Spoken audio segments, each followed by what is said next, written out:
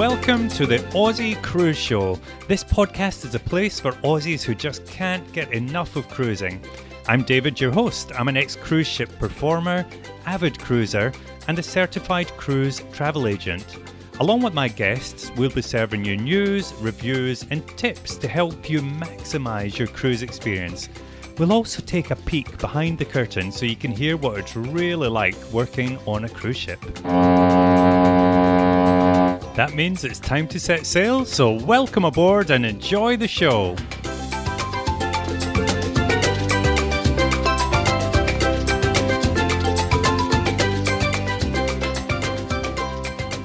Hey everybody, and welcome back to the Aussie Cruise Show. I'm David, your host, and it's just me for this episode.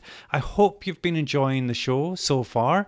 On that note, it would be doing me a great favour if you could rate and review our podcast on iTunes or whatever kind of system that you're listening to the Aussie Cruise Show on. If you've got an opportunity to go in and rate and write a little review, that would be really helpful. It just helps more people hear the podcast, and you find that places like Apple tend to promote it a bit more and push it a bit further if it does have some of those positive reviews. So that would be great. And if you have any feedback, as always, you can reach me on david@aussiecruiseshow.com.au.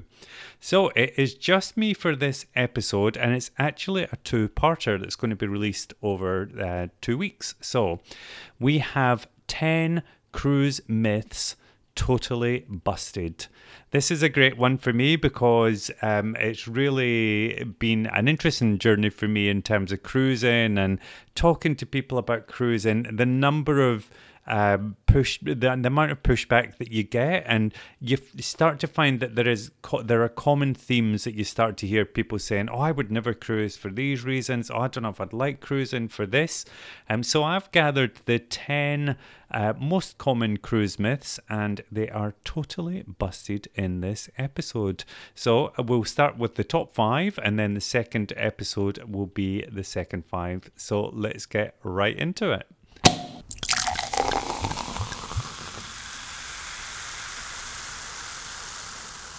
Right, so the first one that I often hear is that cruising is too expensive.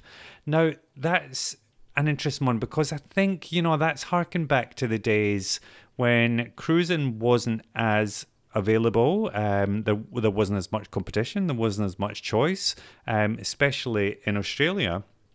I know that what I pay for cruises now compared to what I paid 10 years ago, it's much cheaper. And you would think, 10 years on things would be more expensive, but it's just not. Because there's so much more competition, and a lot of Australians are cruising, and that's really driven the price down.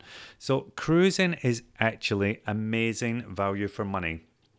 And the way I thought I would kind of highlight this is to do a bit of a side-by-side. So I did a little bit of research, and I looked into, a land-based holiday in November 2020 based against a cruise. So I was trying to think of the equivalent of a South Pacific cruise. So then I thought, let's look at a holiday in Fiji. Now I haven't done a deep dive, but I just had a look at resorts in Fiji and see what came up. So I found one which looks really nice actually. It's called the Treasure Island Resort, and this was just done in a quick search. But it's a 3-star resort. It does look nice, so it looks to me like it should probably be rated higher. It's got quite high reviews by people that have left comments and stuff on the booking site. But I looked at a 9-night holiday in that resort, and that was coming in at $3,548 for 2 people for 9 nights. So bearing in mind what you've got on top of that, you're going to have your flights to and from Fiji. Didn't work that out actually, but that's going to be really expensive. And you're going to have your food. And from what I've heard, I haven't actually stayed in a resort in Fiji, but from what I've heard, the food is quite expensive when you're in these resorts. So I kind of budgeted at like $100 per couple per day. That might be vastly wrong, but I thought, it would give us a rough figure. So that works out at around 4,500 per couple.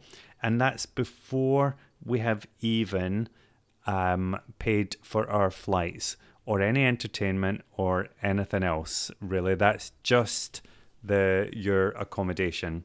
Now let's look at kind of what you can get from a cruise. So I had a look at a Carnival cruise to the South Pacific. It was a 9-night cruise, and I will tell you the exact date because it was coming in at a really nice price as well. There is a sale on Carnival at the moment, but 9 nights, and that was the 17th to the 26th of November 2020. And the price for an ocean view cabin was coming in at $1,049 per person. So that was working out at about $2,100 per couple for your 9 nights. Now, that's a big difference already, 2,100 versus 4,500. But let's think what we're getting on top of that. So you have to remember that when you look at a cruise, because sometimes people do think, oh, all the extras cost money, but you don't have to. The extras are definitely not an essential. And you'll find that through the research that I found, 85% of your cruise is actually included in the fare. So within there, you're getting your kids club. You're getting your meals, 3, 4, unlimited food per day, really. You could eat all day and all night if you wanted to, but you probably pay the price health-wise when you came off. Your entertainment, you've got entertainment all through the day and, again, pretty much all through the night. Broadway-style shows, you've got karaoke, you've got, local bands, you've got good pianos, sing-alongs, lots of entertainment going on, and that is all included in your price. And I will tell you, some of the shows, some of the entertainment on these cruise ships now, it is out of this world. The production shows are getting better and better and better, and also the guest entertainers that they're bringing on. If you were paying a ticket in a club or a theatre to see these shows, you would be paying a lot of money to see them. So that's all included as well. You've got your tea and coffee, you've got your gym, you've got your lectures, your cooking demonstrations, all these kind of things. So that's a huge, that's an awful lot of value for $2,100 for a couple. So, what I would say, some cruises can be more expensive, and it depends how much you want to spend, depends what your budget is. You could go ultra luxury, but even then, when you start to compare that ultra luxury to an ultra luxurious hotel experience, again, cruising is some of the best value holidays that you will find. One of the reasons I love cruising, it's always very good value. So I hope that has demonstrated that myth is totally busted. Now, the second one, and this is one that I definitely hear all the time, so number 2 is, I'll get seasick. Well, the truth behind that is it's really unlikely. I'm not going to lie, it can happen. I've heard people saying, oh, these big ships, you don't feel the movement, you don't feel them at all. That's not actually true. You can feel the movement on some of the ships, and it depends on the weather. And, you're at the mercy of the weather a lot of the time. However, if you take the precautions, I would say that you will be sweet, that you will be fine.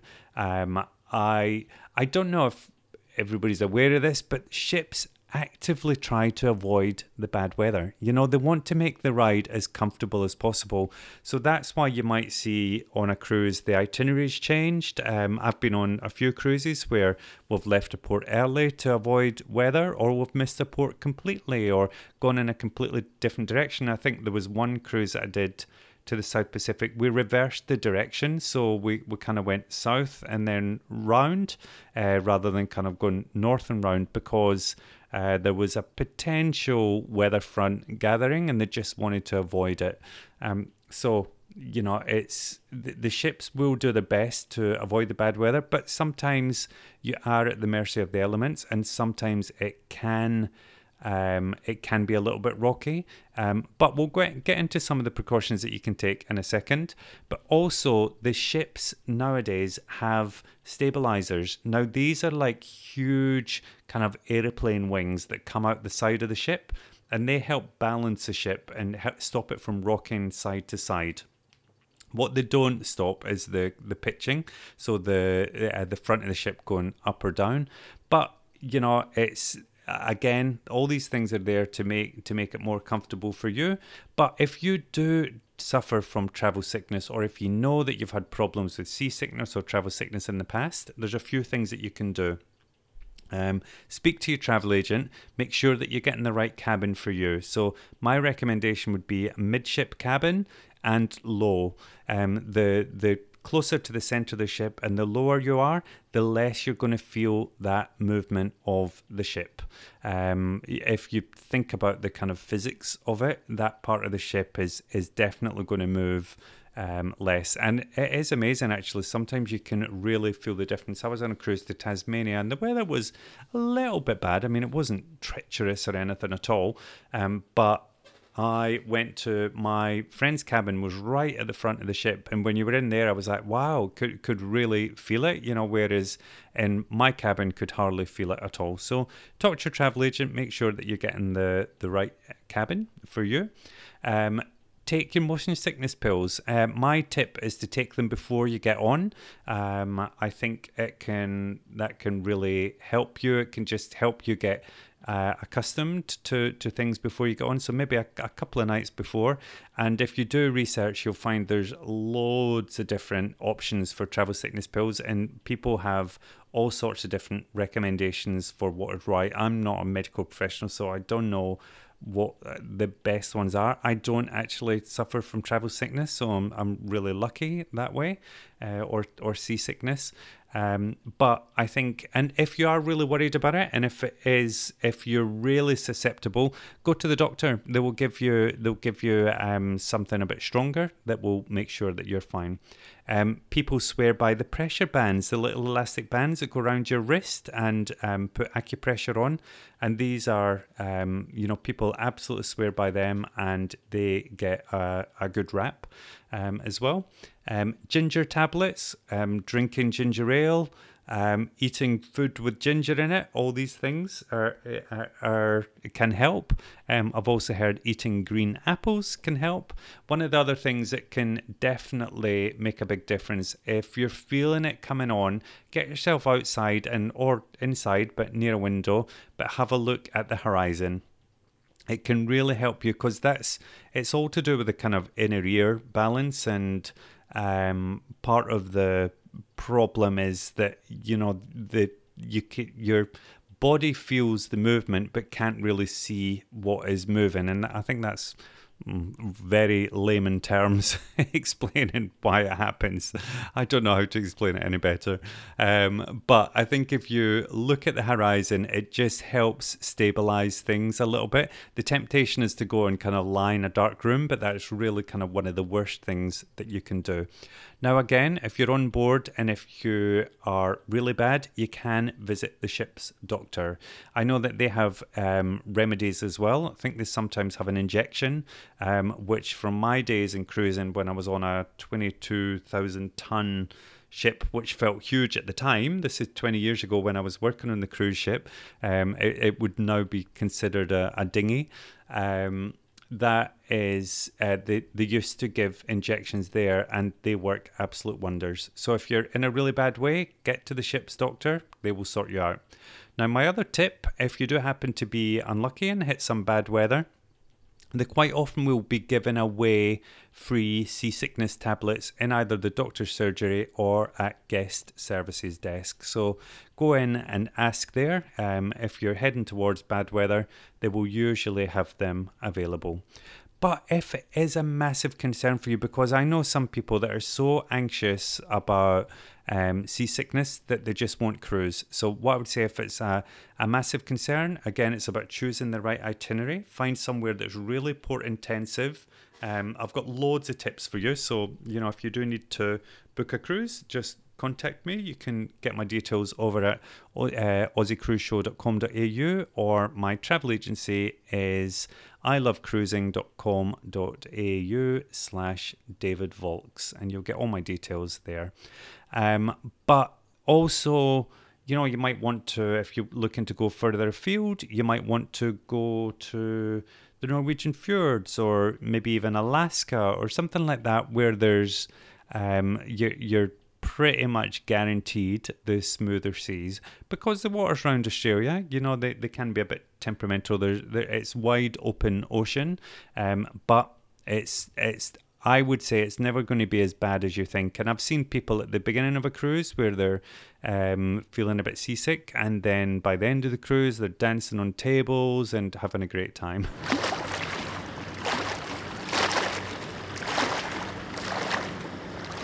Okay, so let's have a look at number 3.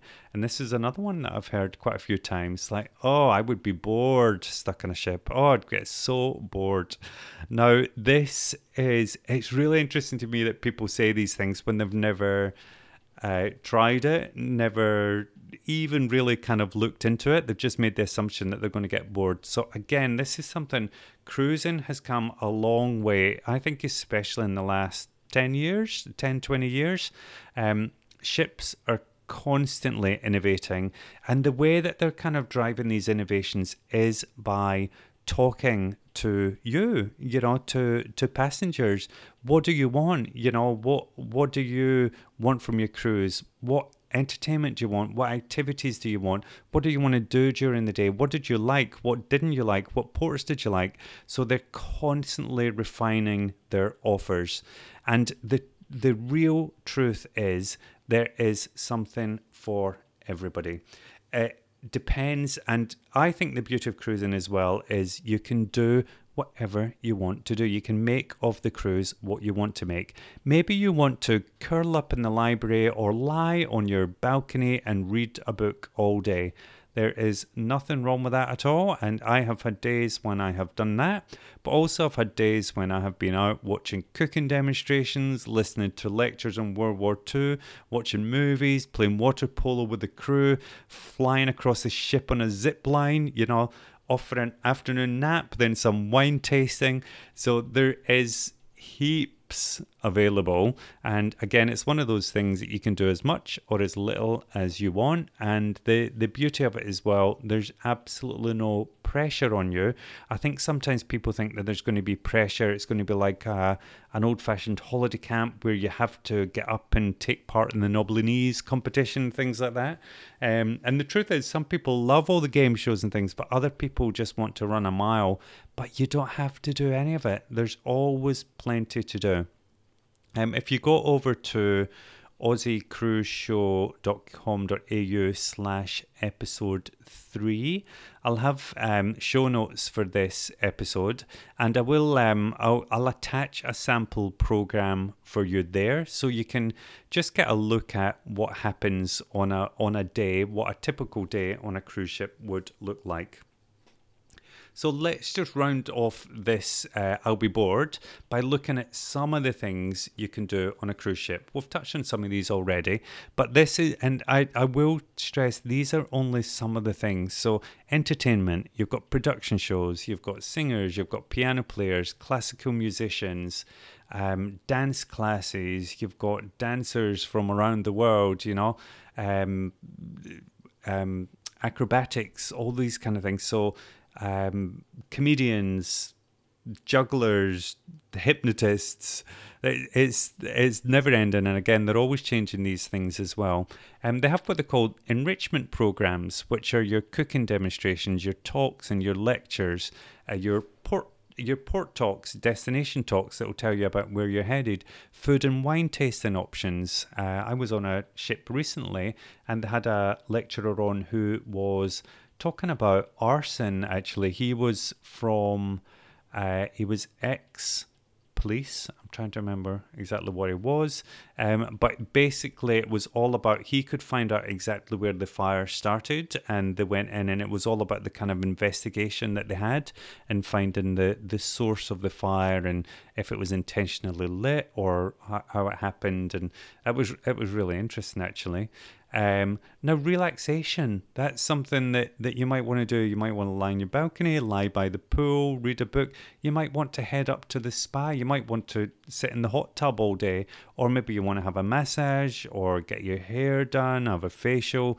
Endless options available when it comes to relaxation.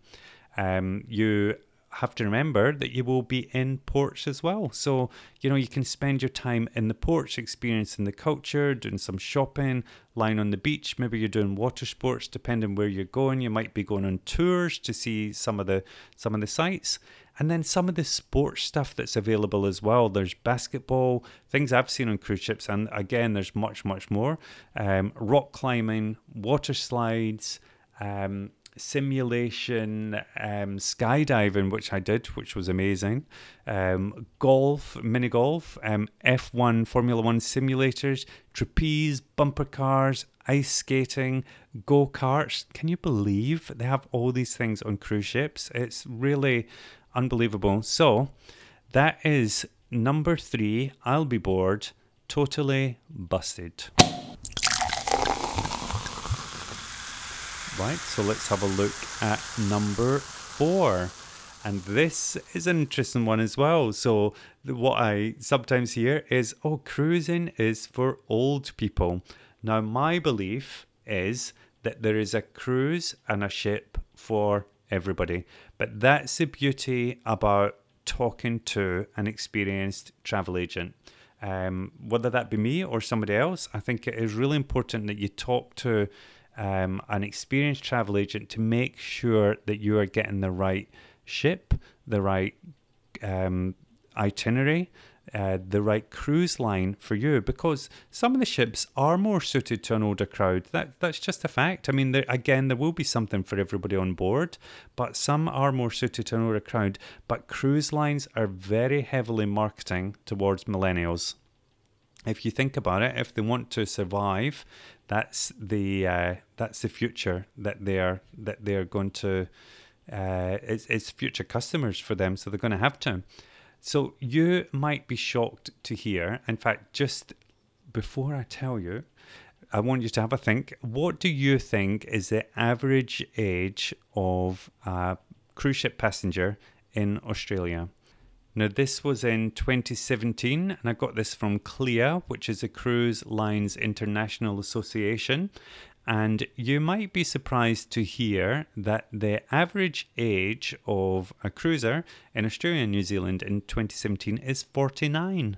So yes, it's not an old person's thing.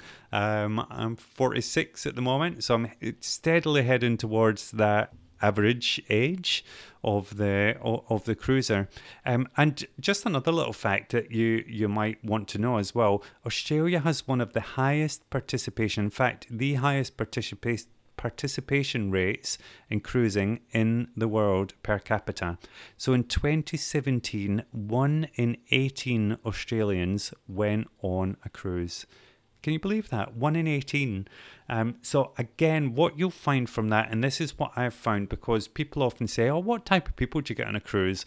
And I feel like you get a real cross-section of Australia, which you're bound to. If there's 1 in 18 cruising, you're going to get all sorts on there. People from different backgrounds, different places, different ages, different ethnicities. It's I think you get a real cross-section of Australia. So I think cruising is definitely as well. Again, this is going away from the kind of older, stuffy impression that a lot of people have. But cruising is a lot more casual than it used to be. You used to have to get very dressed up. In fact, in some cruises you do, Cunard is a bit like that, where you have to get dressed up for dinner and be a bit more formal, have formal nights. But lots of cruise lines are heading towards the freestyle cruising, where you wear what you want, you eat when you want, you do what you want. But again, there's something for everybody. Some people love that kind of cruising of days gone by where it is a bit more elegant and you do make a bit more of an effort, but other people could not think of anything worse than having to get on and put on a tuxedo on a cruise ship. So there is something for everybody. There's a cruise line for everybody, but be careful and choose the right one and you will have no problems at all. So myth number 5, and that'll wrap us out for this episode. I'll get a tummy bug. Dun, dun, dun. The dreaded norovirus that we hear about all the time. The media, the newspapers, they love a cruise ship, sickness bug story. It's amazing. Sometimes I read it and I'm like, oh my goodness, it's like this is a 5,000 person cruise ship and maybe 20 people have the bug and the media is all over it. Now, don't get me wrong. Of course, it can happen, and if you are on a ship or on a holiday and it happened to you, it would be absolutely dreadful. But I can tell you this myth is totally busted.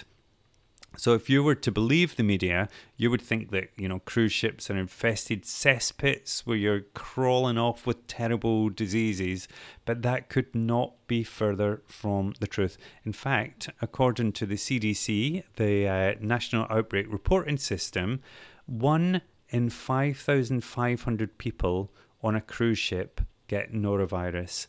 Now think about that, 1 in 5,500.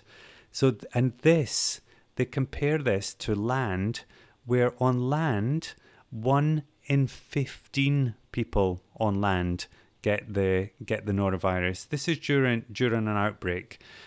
So there's a really interesting infographic that you'll find I've put on the website, aussiecruiseshow.com.au/episode 3, and you'll see the infographic there that shows you kind of a few more facts and figures about norovirus and how it's not a cruise ship disease and how it's been really misrepresented.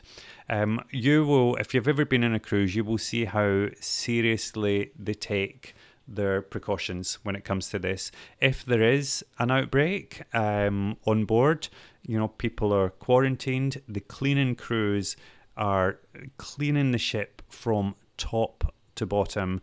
It's and even when they're not, when there's not an outbreak, you'll still see them cleaning all the time. It's really the level of cleanliness in a cruise ship is second to none, because they have to, they really have to take it very seriously. But you have to remember that you have to play your part as well. So washy, if you've been on a cruise, I'm sure you know what I'm talking about, but it's very important that you wash your hands thoroughly after using the toilet and before eating. Now you'll be like, oh, of course, it sounds like common sense, but you would be amazed at the number of people that you see just marching out the toilet, not washing their hands, and it is something that we all have to play our part when it comes to it. And if you are sick before you get on a cruise, you do have to report it to make sure that's not going to spread around people. And I know I'm recording this just during the outbreak of the coronavirus. I think that's how you pronounce it.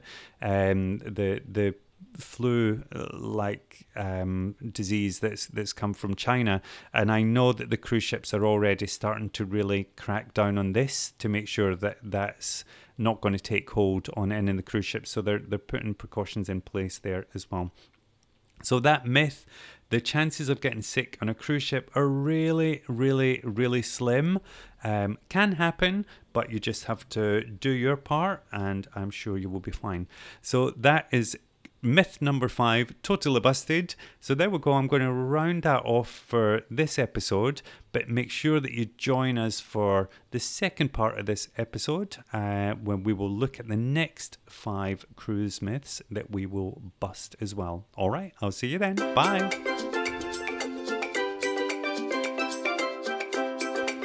Thank you for listening to the Aussie Cruise Show. To keep up to date with all our episodes and to see our exclusive website content, just head to www.aussiecruiseshow.com.au. That's www.aussiecruiseshow.com.au. See you in the next episode. Bye.